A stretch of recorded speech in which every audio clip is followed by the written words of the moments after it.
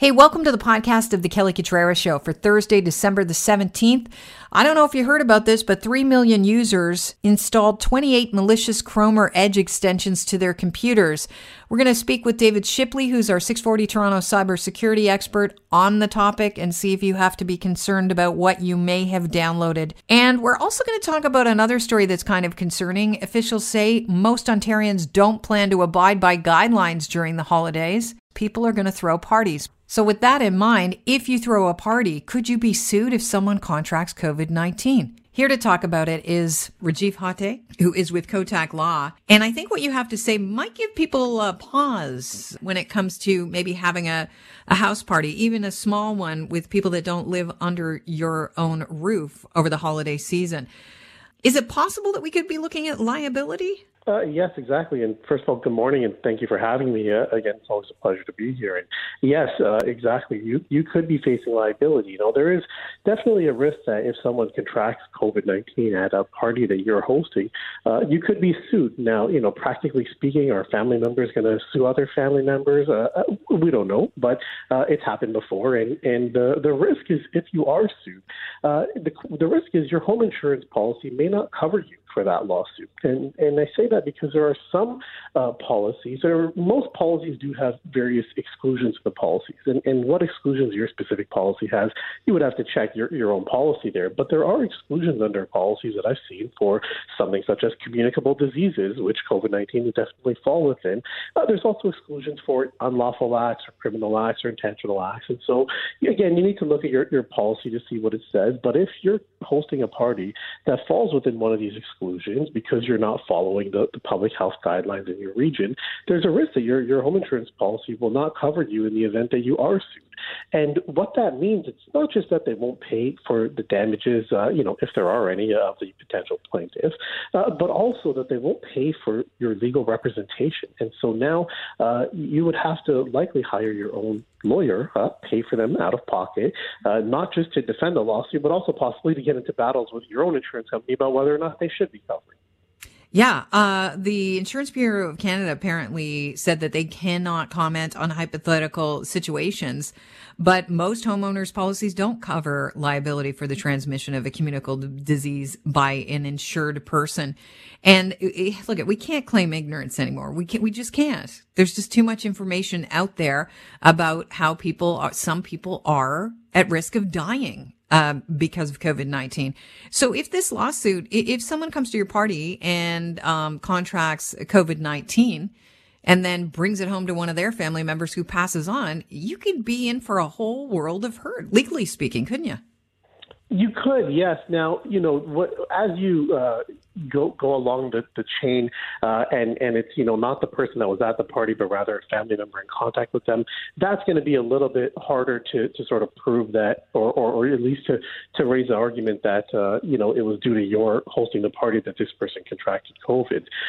But for the people that attend the party, I think there is more of a case to make. And again, the risk being that the home insurance just may not cover you, and that's where you've really got to consider what is safe for you and your family and your loved ones, because realistically, that's who you're inviting to your party, right? It's the people that are closest to you. So, I think people have to consider the emotional consequences in addition to the economic consequences. I like to look at the other side of the coin as well. I think it's important to do that. Is there any way that someone could argue, the people that came to their house, their visitors, were willing to assume the risk? They knew full well that COVID was out there and they were in the middle of a pandemic and decided to come anyways. So they're responsible for their own well-being. Yes, absolutely. That's an excellent point. That that is definitely a defense that would be raised to any potential lawsuit like this. That you voluntarily assume the risk. You're aware that we're in the middle of a global pandemic, and you voluntarily attended a public gathering or a large gathering of people, and so in doing so, you have voluntarily assumed the risk of potentially contracting the virus right now, and especially if you're aware that the gathering is contrary to the public health regulations. Right, that if you're having a party that's in excess of what is allowed for your region. Prepping for the show, I was reading this in my library today. 3 million users installed 28 malicious Chrome or Edge extensions. What? So I thought to myself, should we be concerned? Who would this be affecting in our listening audience? Here to talk about it, David Shipley. He's a cybersecurity expert and CEO of Beauceron Security. Welcome to the show. Good to have you on, David. I know you've got a limited time with us. So who would this be affecting? So these were apps or extensions primarily affecting folks looking to download video from various social media platforms. So these are tools that describe themselves as downloader for Instagram or universal video downloader or unblocking tools. So those were the apps, and so there's about 28 of them in total, and they're for Chrome and Edge. And it's important to note these are two very popular browsers, and extensions are normally a good thing. You can do things like block ads you don't want to see, etc. But these extensions could be bad news. Okay, and so this malware, it doesn't go in and act like most malwares do. What effect does it have on the computers that it's been downloaded to? So for the most part, it was used to redirect user traffic to ads or websites. But it could have been used to send you to a phishing website to try and steal information, collect personal information like birth dates, email addresses, collect browsing history for blackmail purposes, or downloading further malware. It had all of those capabilities, but mostly it was used for what we call click fraud. Right. So this could really affect people's family computers, those ones that everybody kind of rallies around to watch the latest TikTok video. Somebody's decided to enable one of these extensions. They could be in real trouble. How do you find out if you've downloaded the malware? So Caitlin Campano at ZDNet's done a great job with the story listing the specific extensions that the VAST researchers found. So there's a complete list available for both the Chrome and the Edge extensions. Both Microsoft and Google say they're actively investigating, but they have not forcibly removed those extensions yet. So what does that mean when they say they're actively investigating? Are they in a bit of a tailspin right now, and they're just buying themselves some time? Well, the reality is for both Google and Microsoft, this is not the first time nor the last that malicious browser extensions enter the foray. And because they often rely on automated tools to allow these extensions in, because keep in mind, they don't make money offering these extensions. These are just value adds, so they don't pour a lot of money into it. It takes some time to clean it up. Okay. So, basically, if people want to find out more about the list of Chrome extensions, are you recommending they go to ZDNet? Yep, ZDNet.com, and the story is published there by a great cybersecurity journalist by the name of Caitlin Campano. All right. Well, since I've got, our 640 Toronto cybersecurity expert on the line, anything top of mind that's entertaining your attention right now beyond this story that we should be aware of while we've got you on the line? Well, I mean, the top of the radar, 2020, of course, had to end with an apocalyptic note on cybersecurity, and this breach of several U.S. government departments by a very popular IT monitoring tool called SolarWinds continues to unfold. I mean, it's used by 425 of the Fortune 500. What I've been told is that the Russians had access to up to 18,000 companies around the world. They had so much hacking access, they had to triage who they wanted to target because it was literally the buffet for them. And unfortunately for Canadians, there's a Canadian angle to this because our Canadian pension plan invested $315 million into SolarWinds just 4 days before this breach broke, and the stock has tanked 20% since then. Wow. So this could have real ramifications for the average person that would have no idea, about or have nothing invested in this tech story. Oh, yeah. There are so many government agencies and private sector companies around the world. Like, this is a top-tier tool used by everybody. And so there will be more breach fallout to come from this in the coming weeks and months. But this is the mother of all hacks, as they would probably say in Russia, laughing themselves all the way to the Kremlin, because they've had it since March, and they've had a field day. And the amount of stuff they've stolen is unprecedented. And so how do we become, as a cybersecurity expert, how do we become aware of all the information that they've had? Do they leave fingerprints? Do they leave some sort of technological evidence, digital evidence that they've taken this information, or is it guesswork? It's going to be guesswork. I heard from a good friend who's a forensic expert who does work all around the world that the tradecraft on this hack was exquisite. They just executed so well, and the time frame they had, like the logs to track and see what kind of data go out the door, they may not even cover back when this actually started. So the forensics are a nightmare. The level of access is a nightmare. The cleanup that IT teams are going to have to do, because you can't trust any of these devices anymore, is epic. So I think for all of us looking at this, first of all, this came right after Trump the announcements come after Trump has gutted the Cybersecurity Infrastructure Agency in the United States, CISA. So hopefully Biden starts rebuilding that team, because they need them more than ever. And in Canada, silence is deafening. We have no idea if and how bad this Russian hack affected our governments.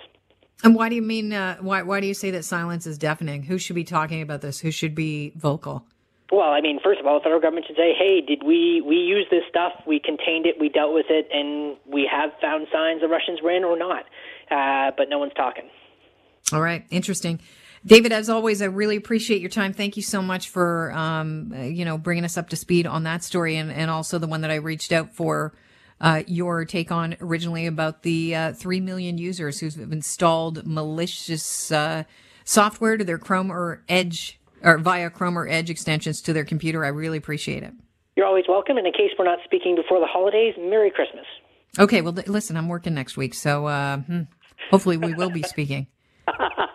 Probably with the way this year is going. Okay, good. I appreciate you being available for me. David Shipley, our cybersecurity expert and CEO of Beauceron Security. If you don't already know this, the Nightmare Week is coming up for talk radio hosts. It's the week before Christmas. That's why both Chris and Dave are abandoning ship. They're like the rats. They're diving off the ship. Dave's gone tomorrow, starting his Christmas vacation. Chris is gone Friday after Friday's show, starting the Christmas vacation. It'll just be me and the backup crew. So hopefully you'll be here with us. I think, if anything, the show will be incredibly unpredictable, which is always exciting from a listener point of view.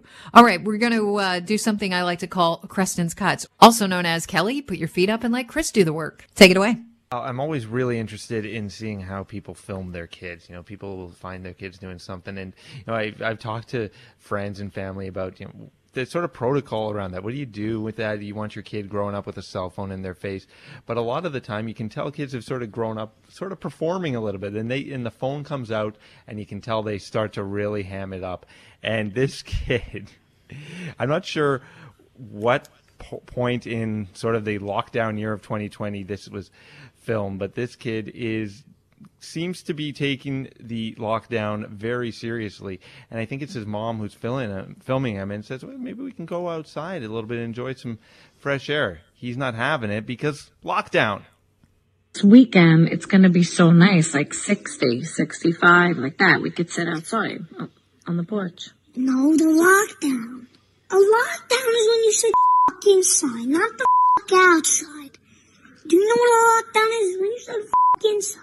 We could sit outside on the porch. The lockdown is when you stay the inside, not the outside.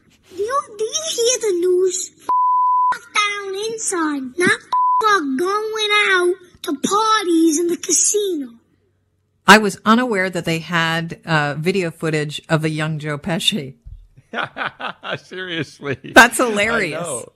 This kid is like, honestly, if they're doing a prequel of Goodfellas, this is the kid. Or you know what? They are doing a prequel of The Sopranos. Hire this kid. Of New Jersey. Yeah, cast him. Do we have more? Please tell me there's more. That's it? No, that's it. Oh, that's the kid. That's what I got. It's short and sweet, but he's I don't know if there's anything sweet about that kid, except for that little grovel in his voice, which just makes you could say whatever and you just want to squeeze him tight. He's so adorable. But man, away with it. Scary. Wow. Colorful language. So are you going to tweet that out then? Cause I think I know what I'm doing during the news break. At Creston Talks for the visual on that kid, who I'm terrible at gauging ages. I asked my wife, how old is this kid? We are thinking like 8, but we have no idea. We don't have kids. Yeah, I put him at 8 too, with just the sound of his voice and the words that he's using. The Those vocabulary. Are big words. That's a colorful vocabulary. You're not the 5. Lockdown. Hey, thanks for tuning into the podcast. If you have some time, you can join us live between 9 and noon on 640 Toronto. Have a great day.